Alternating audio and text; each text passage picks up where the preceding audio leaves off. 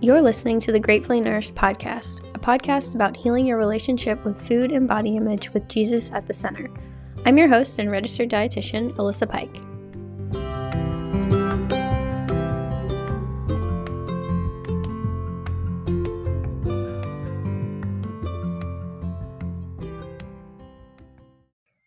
Hi, everyone. Welcome back to the Gratefully Nourished podcast. Today, I'm talking with Kassandra Baker, who knows what it's like to have a love-hate relationship with food and her body, and her own personal experience and recovery from eating disorders really drives her passion to now encourage women to find their own freedom.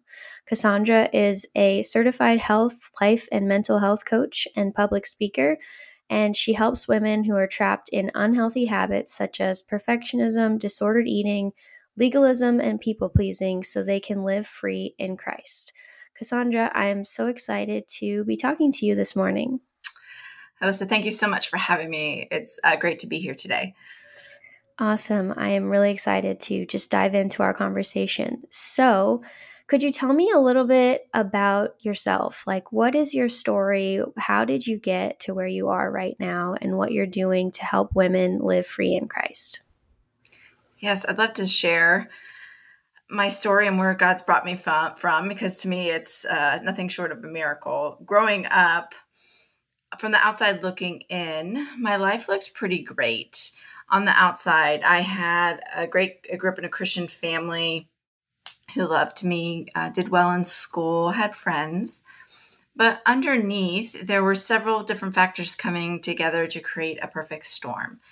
So probably in middle school, I started struggling with depression and anxiety. And shortly after around that time, also started dieting. I also have a highly sensitive personality. I feel deeply and strongly. And I was, of course, also growing up in a culture, that said, in order to be somebody, in order to be beautiful and lovable, you have to look a certain way.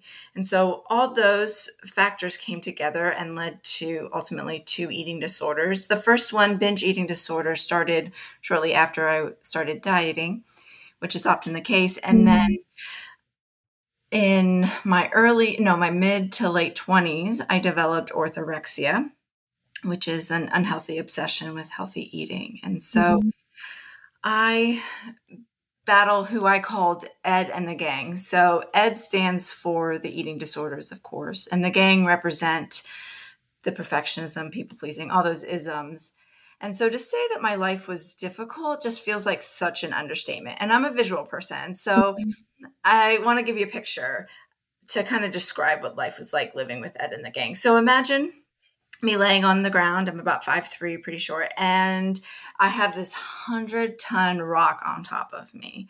Okay. So there's no space because it's so big between the rock and the ground. There's no light that come through, no oxygen. So it was very crushing, paralyzing. Everything in my life was affected by Ed and the gang.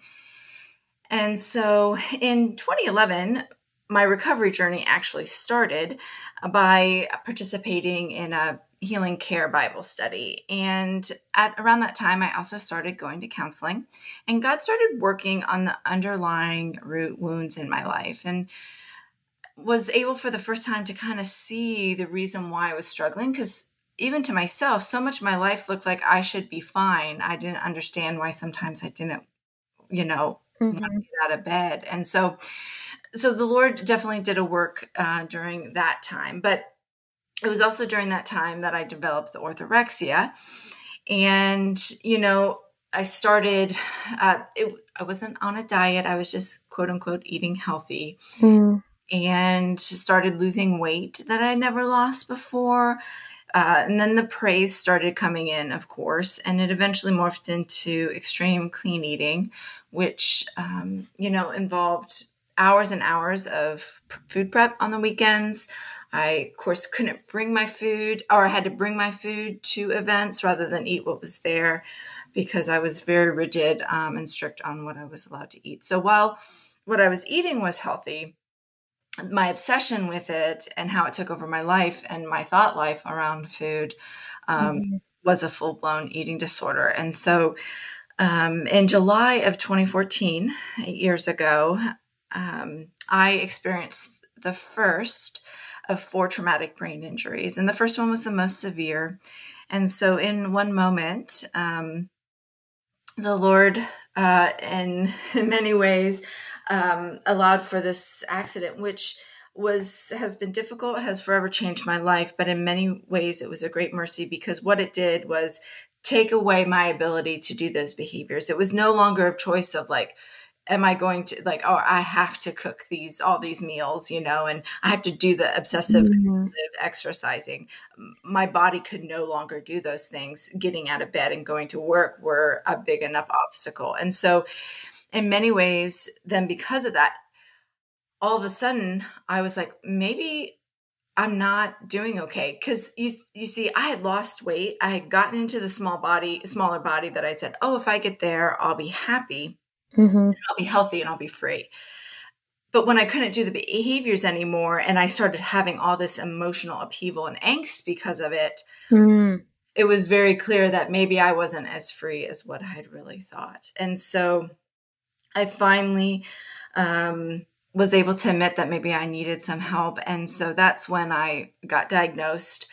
I got a multidisciplinary team to, basically what they did was come around me, the dietitian, my counselor, family doctor, my family, and they started chipping away at the rock. You see, there was no way that I was going to be able to get out from underneath it on my own. But my shame said I couldn't tell anyone. Mm.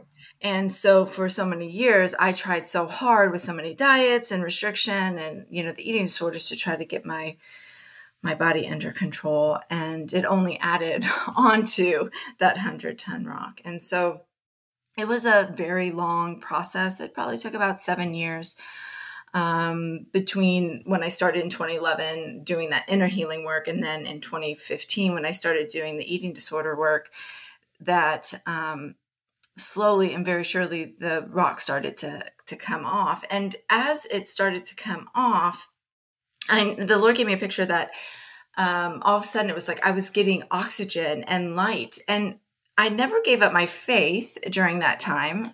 I accepted the Lord at a young age, but there were so many nights and days where I felt like, I believe in you, but you do not feel real. And it feels like you've abandoned me. But, Mm.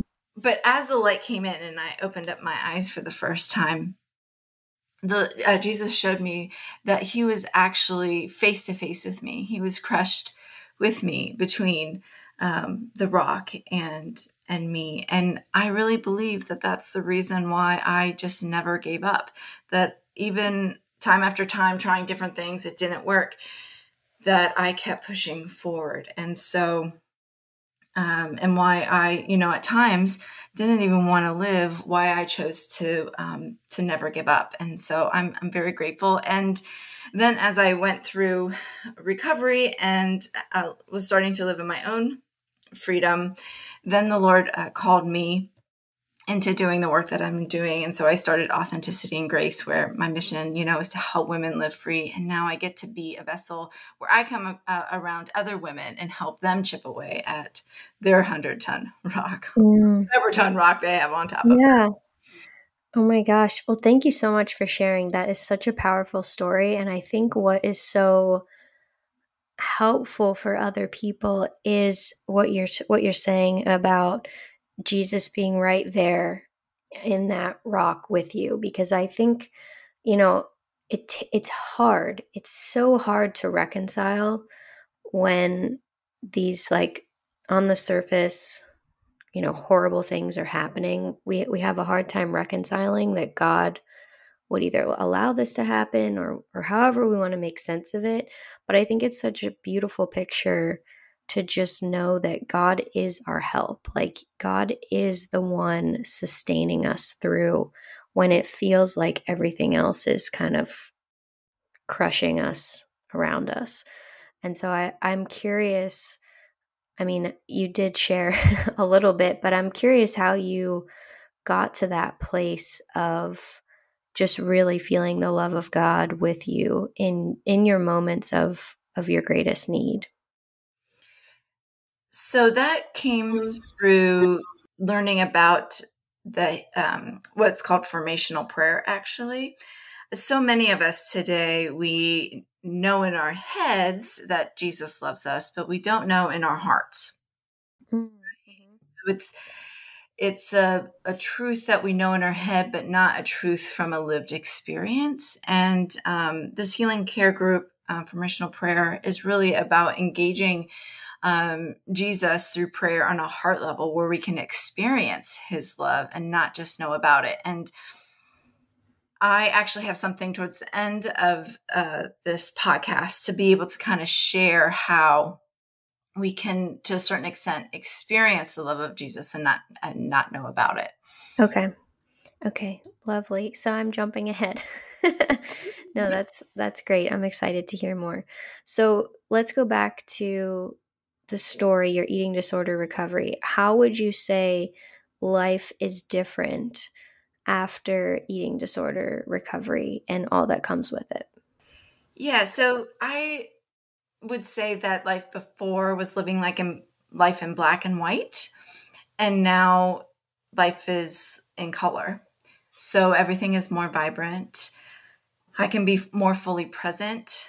I thought freedom would look like me being in a small body and having, um, and meeting what this current cultural standard says that health looks like. But the reality of what recovery and freedom looks like for me is drastically different. But I don't think about food like I used to when I'm hungry. I can, if I start thinking about food now, it means that I'm hungry rather than I just ate breakfast and now I have to start thinking about what I can and can't have for lunch.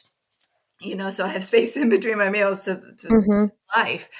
I can enjoy all foods. Before there were certain food types that were totally eliminated from.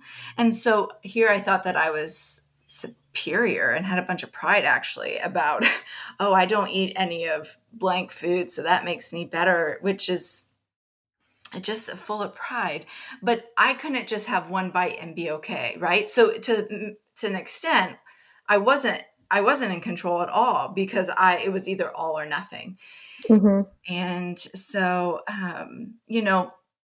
a picture of this now looks like the other day I decided that I wanted some chocolate after dinner, and so I took 2 Dove chocolates and I sat down and was just really savoring the one and realized that I felt very content and satisfied afterwards with just the one, and I went and put the other one back. Mm-hmm. Right. And but before it would have been I would have not been supposed to have been having any chocolate and then would have ended up probably eating many, uh, Right. and just the one and being able to put the other back. So that to me is nothing short of a miracle. Mm-hmm.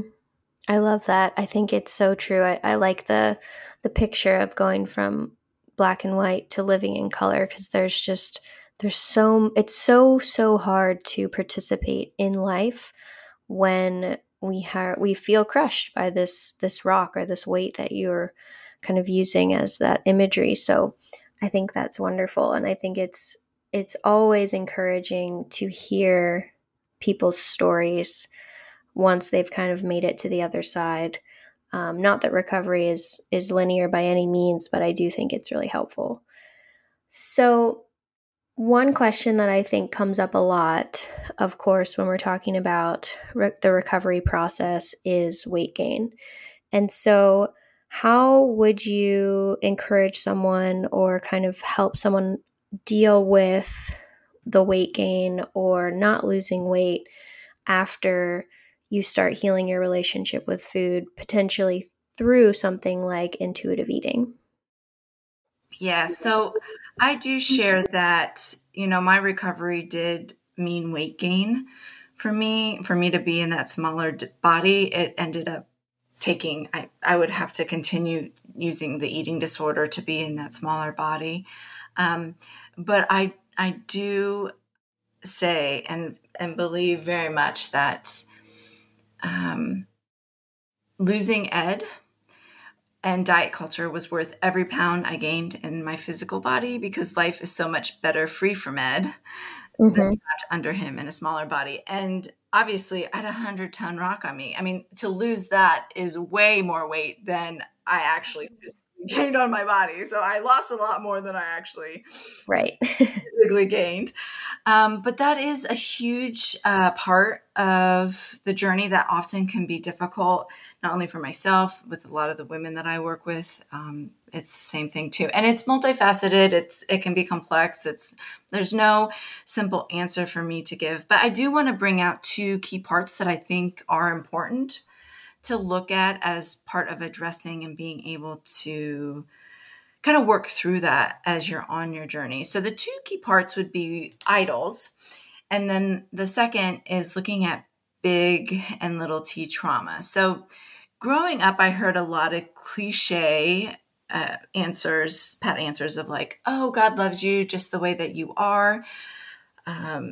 We're each unique and our beauty is in that. And there's truth in that. I'm not saying that that is true, but those pat answers didn't reach my heart. They were all head knowledge, and they didn't change the way that I actually lived my life or what I thought about myself. And so because diet culture and those around me, what they were saying in regards to thinness and beauty was so much louder. And I really believed that in order to be loved and to be somebody, I had to be thin. And because also I think we hear in the church too, oh, if you're not thin, then you're not healthy. And if you're not healthy, then Yeah. you're not godly.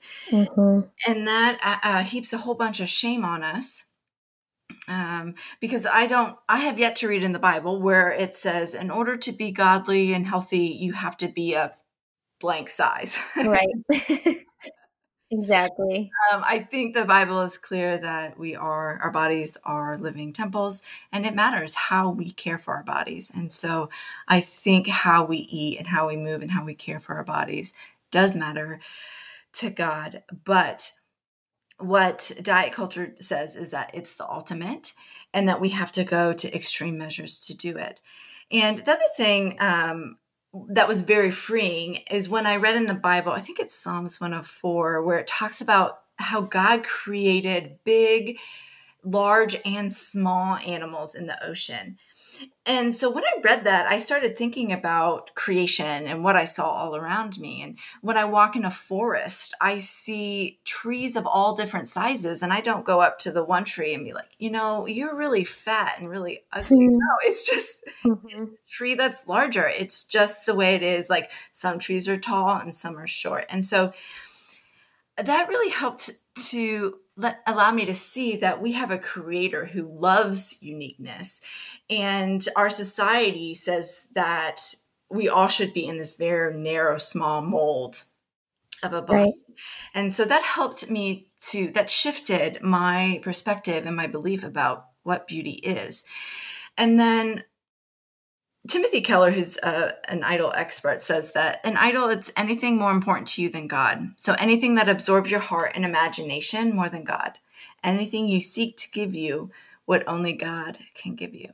And so he says one of the best ways to kind of find out what your idol is to ask yourself, what if you lost it tomorrow would make you not want to keep living? Mm.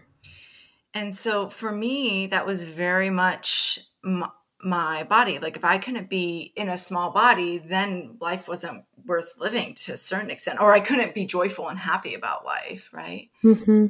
So, I was worshiping what I call the beauty idol. And so I define that as when we worship the current cultural definition of beauty above God, when we go to unhealthy lengths to fit this standard, or choose not to do something like a trip, job, or exercise because of how we look.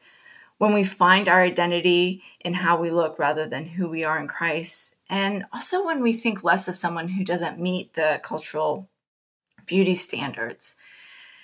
And so, That is so good. I'm yeah, sorry. I just need to have a moment for that because that's really good. But continue. yes. So I just was very guilty of daily getting up and living my life to bow down and to worship that. And so, um, I really believe to a certain extent that beauty idol definition, we see it a lot in the church, and that really breaks my heart, because I think anything that we add on to the gospel, is dangerous. And I think oftentimes when we're saying in order to be godly, your body has to be a certain size, that's really heartbreaking, right? Mhm. Because every person's body is different. And as we go through different things in our lives, like my traumatic brain injuries, they rewired my brain and changed how my brain communicates to my body in order to tell me I'm hungry. And so when we go Mhm. through injury and things like that, our body can even change in regards to that. Um, so looking at the idol and recognizing, like, am I putting this above God? Am I going to unhealthy lengths? I was going to an eating disorder in order to do that. And I don't believe the Lord is asking any of us to use an eating disorder or disordered eating in order to care for our bodies. Mm, that's good. Yeah. And then the talking about big and little T trauma. So this was something that I really enjoyed learning about. And big T trauma is oftentimes what we think about in regards to like a soldier going to war and having issues afterwards, a major accident, a natural disaster, the loss of a close loved one. And of course, I grew up knowing about that. But when I learned about little T trauma, it really changed things because in my childhood, I couldn't think of any like big T traumas.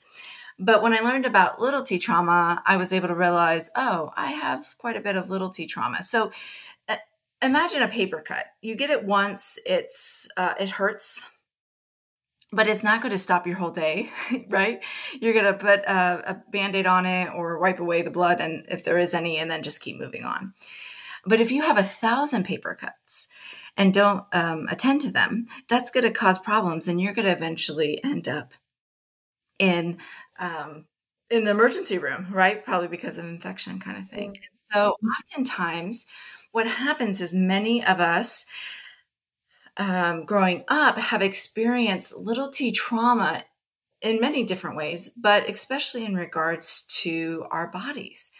And so, I had people in my life who verbally said abusive things in regards to my body, or I've had people too who weren't making a comment about my body, but they were body shaming someone else. And if my body was larger than the person that they were body shaming, right, indirectly, Mhm. they were body shaming me too. And so I think one of the challenges as we go about having a healthy relationship with food, that if there is weight gain, what that can often do is it can trigger the little T traumas in our lives that haven't been healed. Mhm. Because if we've been in a smaller body and experienced the praise and all that goes with that, and then we are going through healing, and then our body is getting gaining weight, Mhm. our body will remember things that we don't even aren't even conscious of. And so oftentimes our body can be feeling that and it's coming up. So it's not like oftentimes we're maybe uncomfortable, but we're uncomfortable because of what our little T trauma says, what Right. big T trauma says about it. And so I think that that's an important part of addressing the healing journey, is being able to really recognize and know, but then also to actually process and being able to heal from those as well. And so in that case, then we can um, be in our bodies and not be feeling constantly triggered.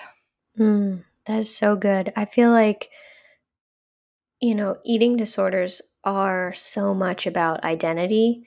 And so, to your point, having the self awareness and the ability to go through and understand what's been informing that identity, whether it's this idol, whether it's culture, whether it's this little T trauma, all of that is so important. And it's so hard. It's really hard to sift through and heal from and understand. And so I just think what you're saying is so powerful. And I know I just want to encourage those who are listening who are sort of in that spot and feeling like, okay, I hear you, but it is hard. And I just want to be like, yes, it is. It totally is. And it takes time. And I think at some point earlier when we were talking, you mentioned kind of taking 7 years to heal, which again is also really normal. They say it takes 5 to 7 years Mm-hmm. to really heal from eating disorders. So I just want people to know that if it sounds like this is a lot,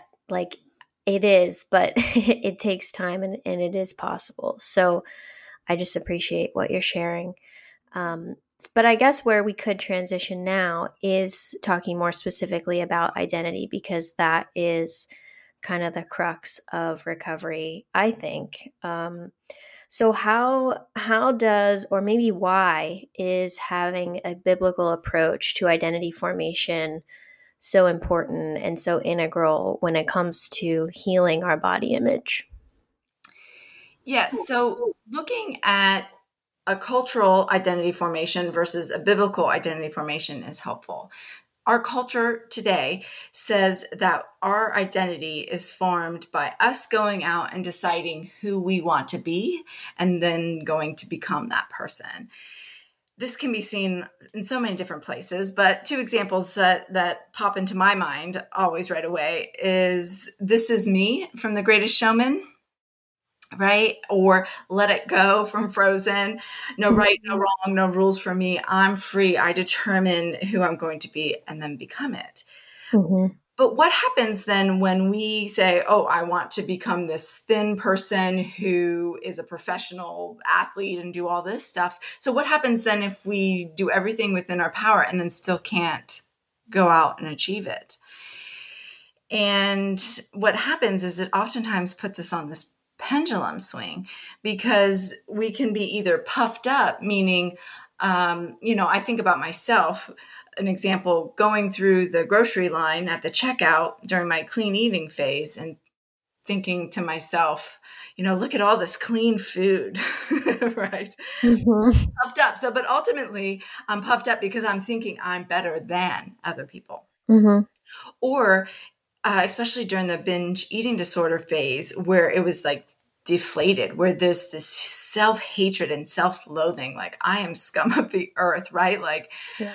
I don't deserve to live and all this thing. And so it just puts us on this swing, either like we're puffed up or we're deflated.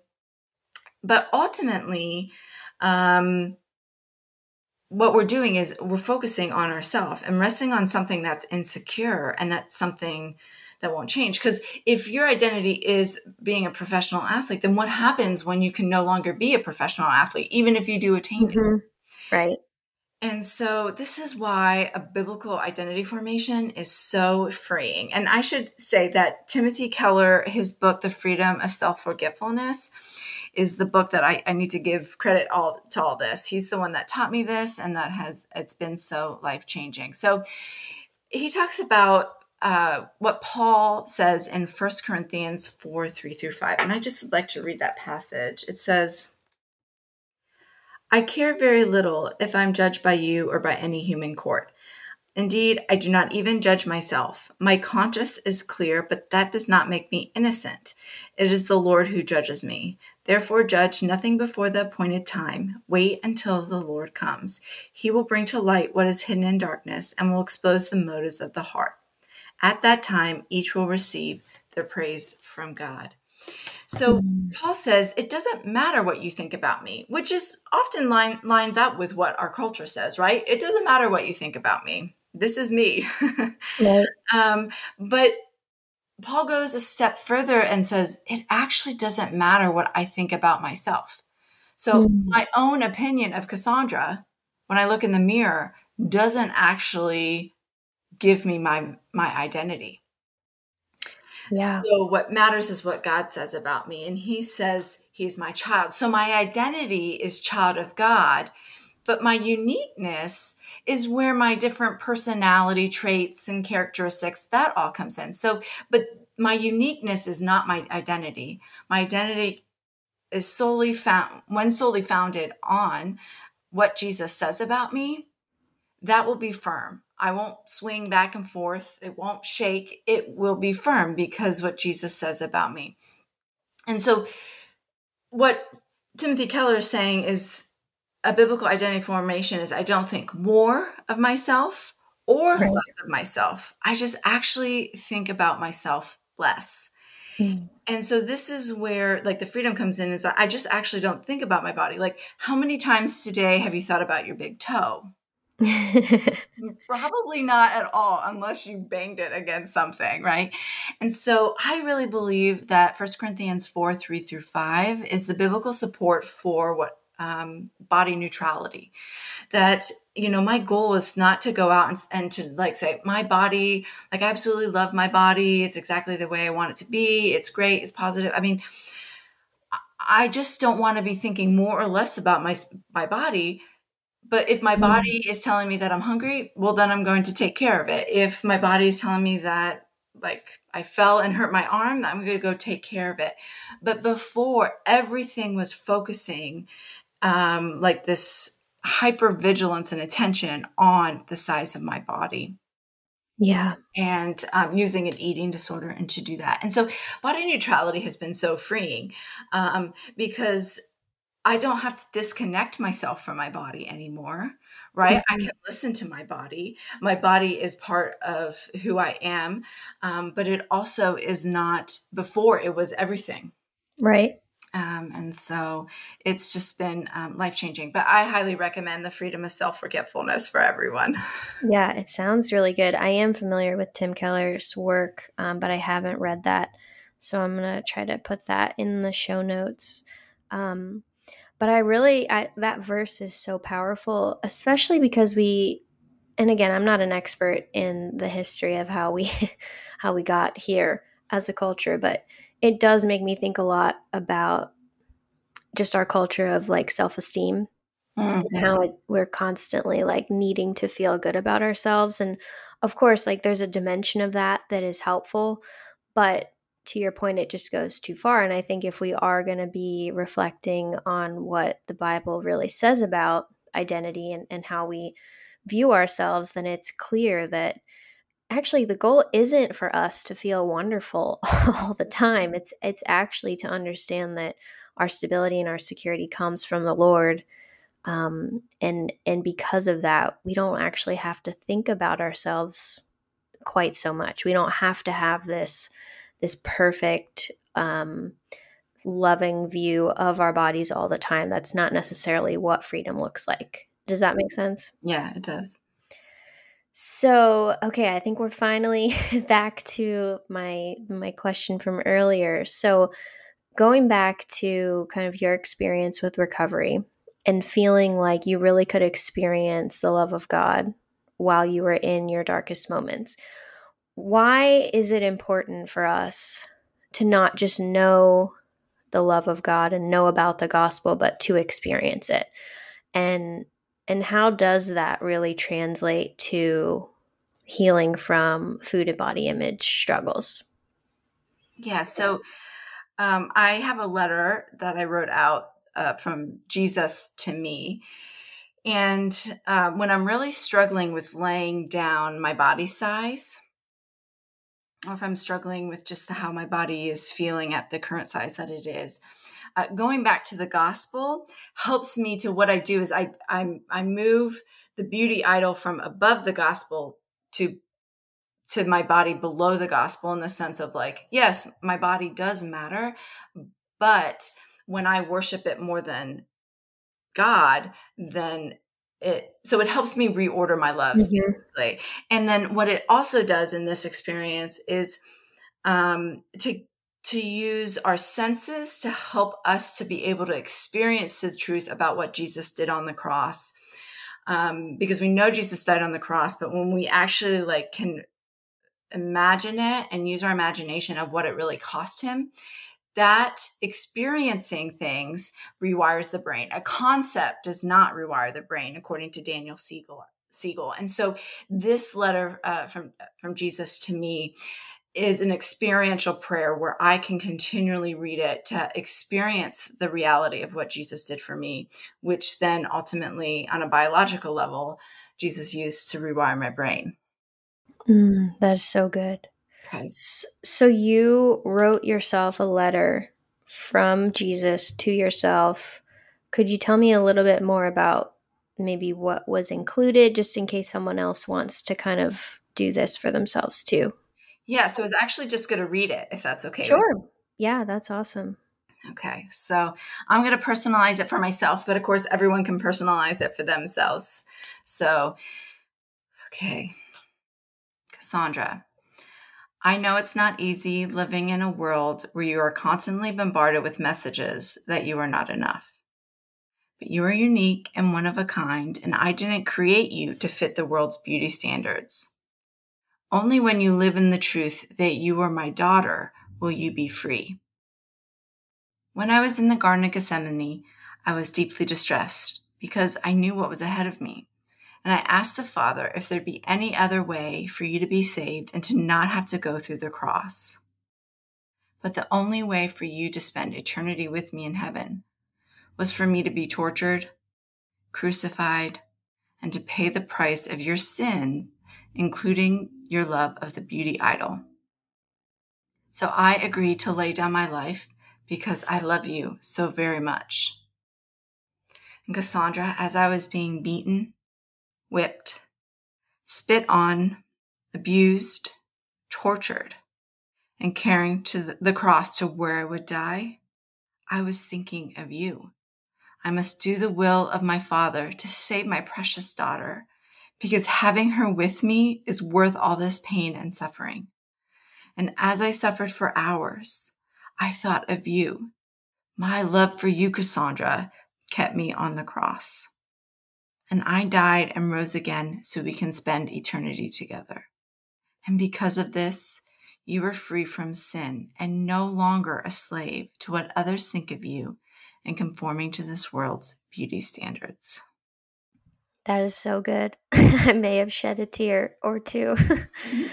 um, I think that's so powerful, and I think it's so helpful, to your point, to imagine, like take the time to truly imagine what that must have been like. Because we do hear a lot about concepts, we hear a lot about what Jesus says about us, but it's so different when you can experience it. And so I would highly encourage people to go back and to just listen to that again and really just imagine, like imagine the face of Jesus, as he's talking this through, and as he's going through his crucifixion and resurrection. And so I just think that's really wonderful. Thank you so much for joining me today. This was really, really enjoyable and just informative, and I think it's going to bless so many. Before we wrap up, could you tell us a little bit about where we can find you? And you also have a few strategy sessions to offer to some of our listeners. I would love to be able to offer 3 of your listeners a 60-minute complimentary breaking free strategy session. And so the first 3 listeners who email me at info@kassandrabaker.com, I would be happy to gift those. And then you can find me online at kassandrabaker.com. And I do spell Kassandra with a K. And so I also have a resource list on my webpage where I have several of the books that I referenced today in regards to like what I've learned to be able to apply, and other podcasts and resources that I just highly recommend and have been helpful primarily on my own journey. So I share them for others. Awesome. Thank you so much. Thank you so much for your time, and we'll see you all next time. Thank you.